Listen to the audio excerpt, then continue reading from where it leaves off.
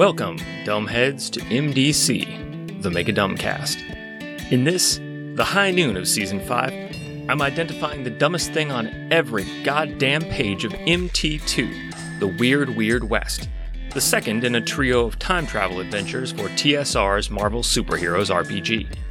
Every episode is one page, every episode is short. The Weird Weird West was written by Ray Winninger and published in 1989 by TSR.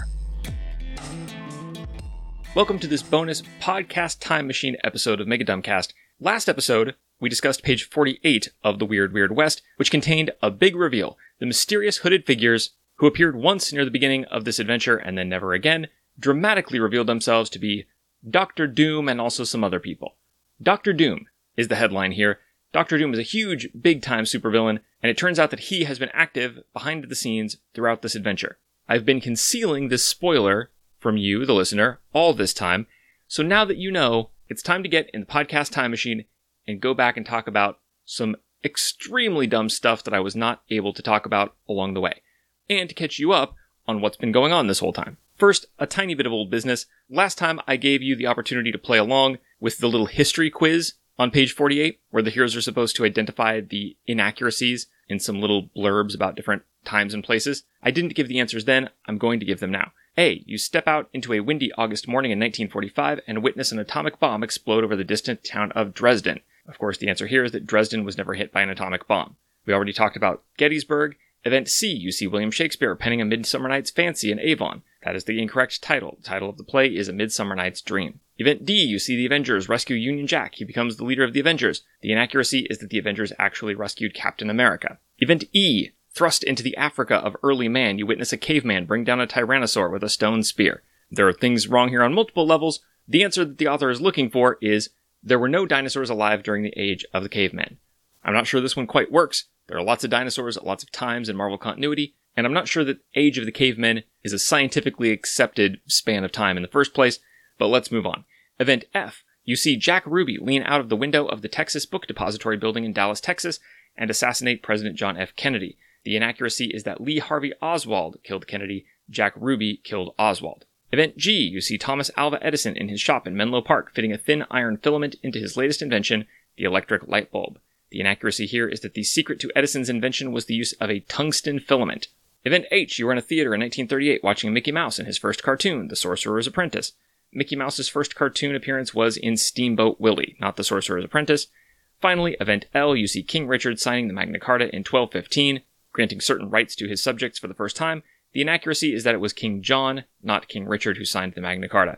So with that out of the way, the best place to begin understanding what's been going on with Dr. Doom this whole time is to turn all the way back to page 6 to Dr. Doom's write-up. There's a stat block here for Dr. Doom as he was in the time he traveled here from, 1968, more on that in a moment. He's not quite as powerful as in his modern incarnation. Here's the relevant part. Quote, early in his career, Doom built a practical working time machine, which was later captured by the Fantastic Four. Shortly after completing the time machine, he noticed the temporal chaos emanating from Dodge City of the 1870s, and sent a probe back in time to bring him further information.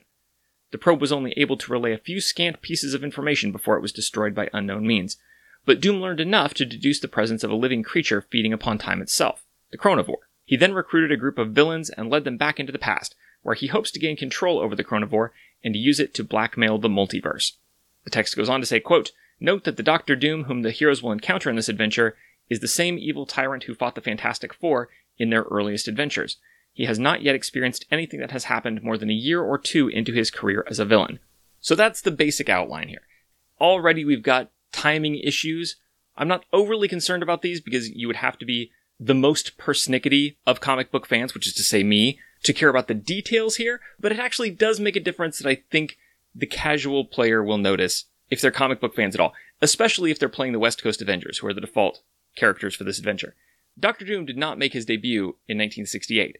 Dr. Doom made his debut in 1961. The henchmen that he brought with him, whom we'll get to in a moment, all pretty much debuted in those very early Marvel days. Like, I think they were all around by 1963, maybe 1964. 1968 is very late. Almost too late, because there was a period of time where Dr. Doom is canonically out of action, and his period of activity barely overlaps with the last time that one of his henchmen, the second Black Knight, Nathan Garrett, appeared in 1968 because he died. So for Doctor Doom to be here from 1968 with Black Knight, these events have to have taken place precisely in the third week of March in 1968 or whatever. Also, it says explicitly here, this is within the first couple of years of Doctor Doom's supervillain career, and shortly after he built the Time Machine, which he had in his first appearance. It's very odd to identify 1968 as like the second or third year of Doctor Doom's supervillain career, because that isn't when he first appeared. But also, I don't think it had really solidified by this time, but Marvel Comics has a thing, they have a sliding time scale. And basically the way this works is, to keep their characters from all getting old and dying, the assumption is the earliest stuff that happened in the Marvel Silver Age, like Fantastic Four get their powers, Spider-Man shows up, the Avengers form, they find Captain America, frozen in ice, all that stuff, is always assumed to have happened about 15 years ago from whatever the present is. If you count 15 years back from 1989, though, that's like 1974. 1968 would be too early. So it's not at all clear to me whether the author wanted us to think there was a sliding timescale or not.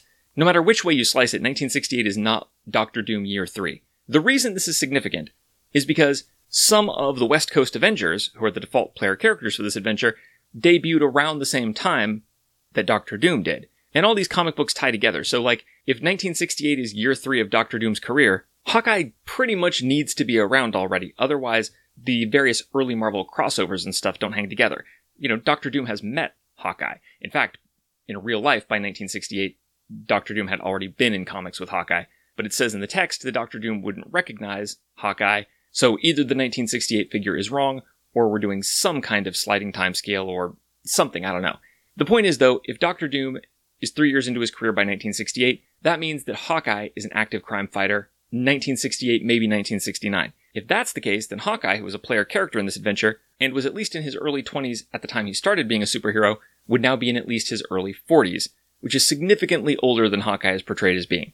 Ditto Scarlet Witch. She actually first appeared before Hawkeye, and, you know, if you look at her picture and her biography, this does not appear to be a 42-year-old woman who just had twins. Even imaginary twins. The detail that Doctor Doom comes from 1968 here is totally unnecessary, but it is explicit in the text and it fucks up the whole chronology. If anybody asks how old their player character is, I don't know what the judge is going to tell them. And it actually is relevant here, like we kind of need to know which of these characters recognize each other once the fighting starts. So, okay, those are the basics. Putting aside the question of when the fuck Doctor Doom is supposed to be from and what that means, I have questions about his plan. He knew there was a chronivore here, but all indications point to him not knowing that there would be other time travelers here. In which case, I wonder why he went to all the trouble to disguise himself and his henchmen when no one here would recognize them. I can understand why he would cover up his armor, just because his armor is creepy, especially when it's naked. I don't know if you've ever seen Doctor Doom's armor without clothes, but it's uncomfortable. But there are people on this team that Doctor Doom has recruited who have normal human faces and are not encased in metal at all times. You could have just sent them around to talk to people in their fancy outfits or not. It's not like any of them are wanted for crimes in 1871. Nobody's got a bad reputation yet. Also, as should now be apparent to you, Doctor Doom and his henchmen were the ones in the android cave. Dr. Doom brought these androids back in time with him. Why did he bring a Mark Twain costume? I mean, Mark Twain was a known figure by this time. He was on the lecture circuit, but I don't think he would necessarily have been the best or most believable choice to be wandering around Dodge City asking people for information. Now let's talk about who is in these other robes. When you walk into the final chamber, the Chronovore's brain, and you see these 6 robed figures, the hooded figures, gathered around the machine, Dr. Doom throws back his hoods. Presumably the others follow suit a few seconds later, respectfully.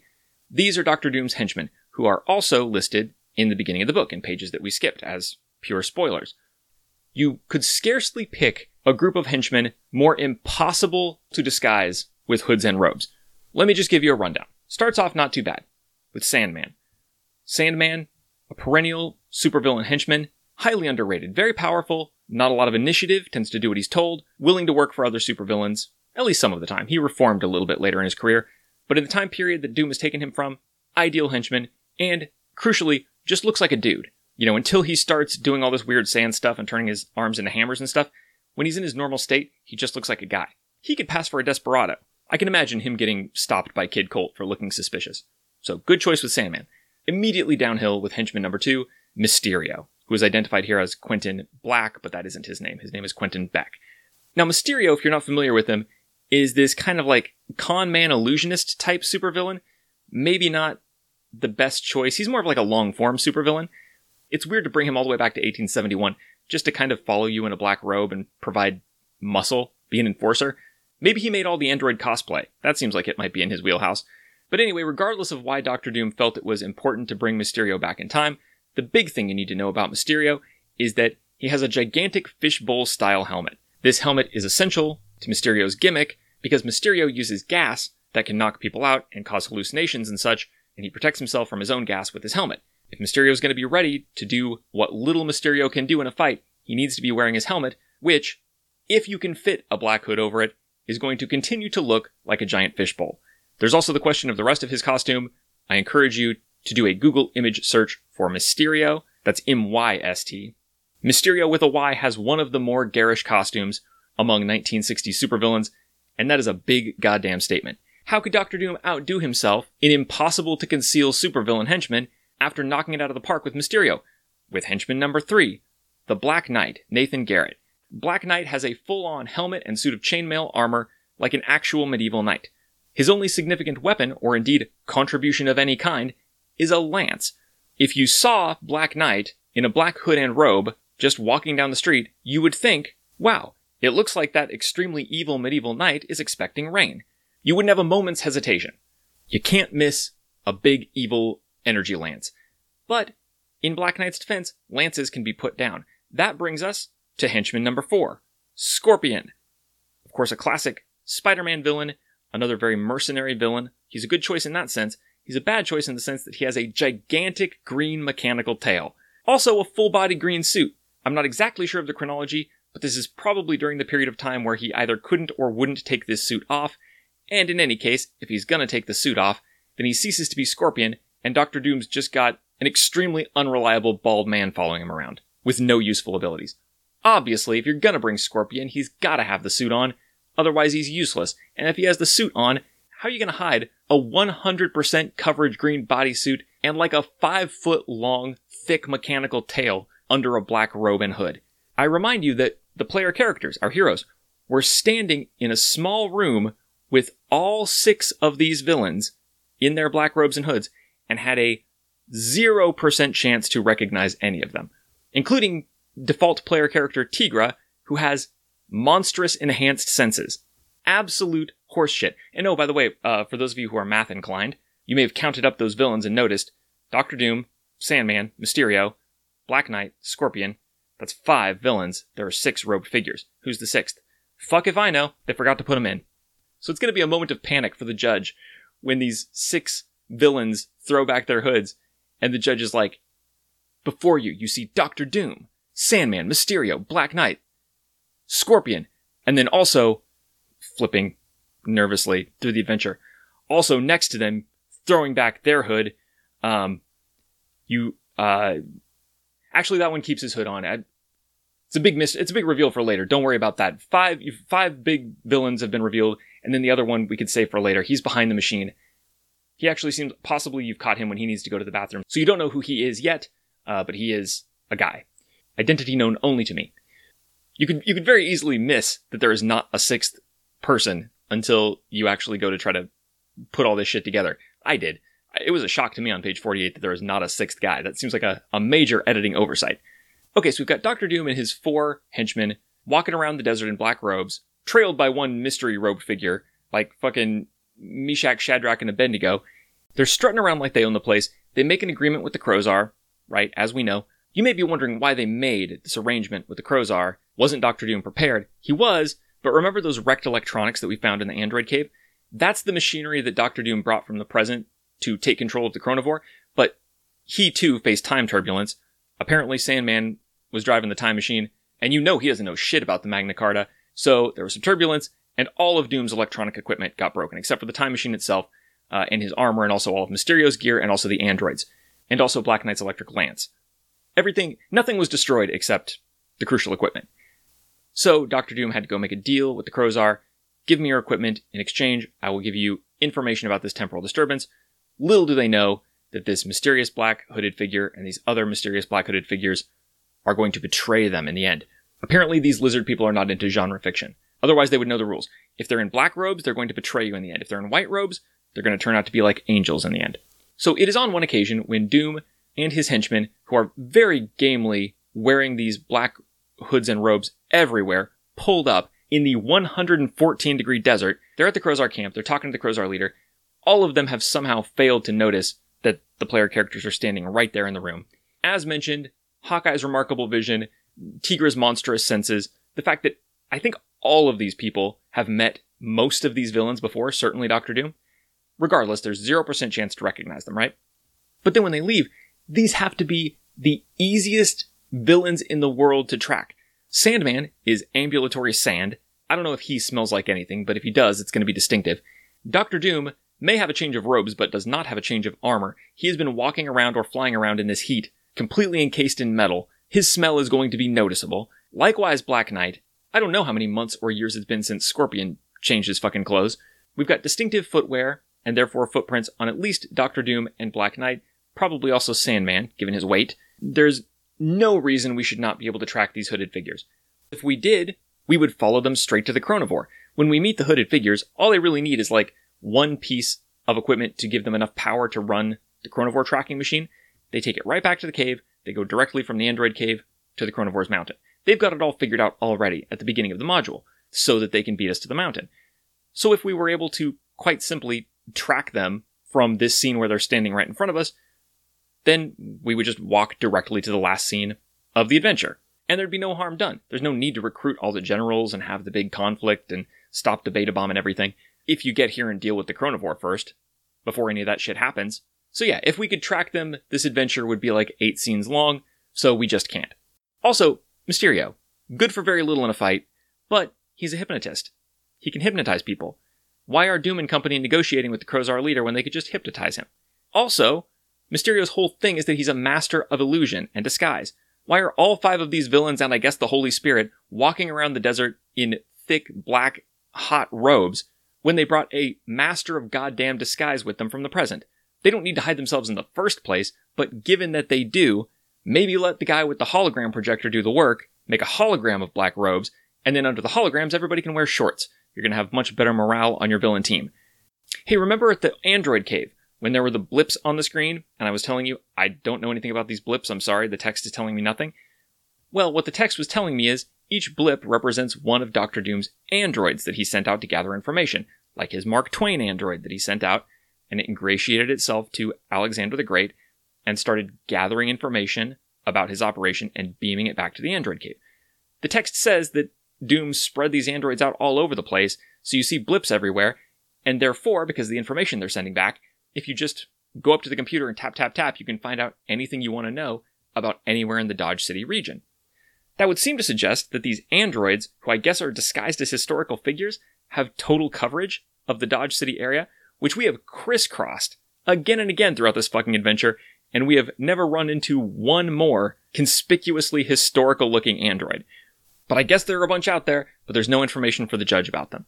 Also, while they have blanketed the empty desert, no androids seem to have ingratiated themselves to Genghis Khan or Napoleon, or the Crozar leader, the 3 other key figures in this era.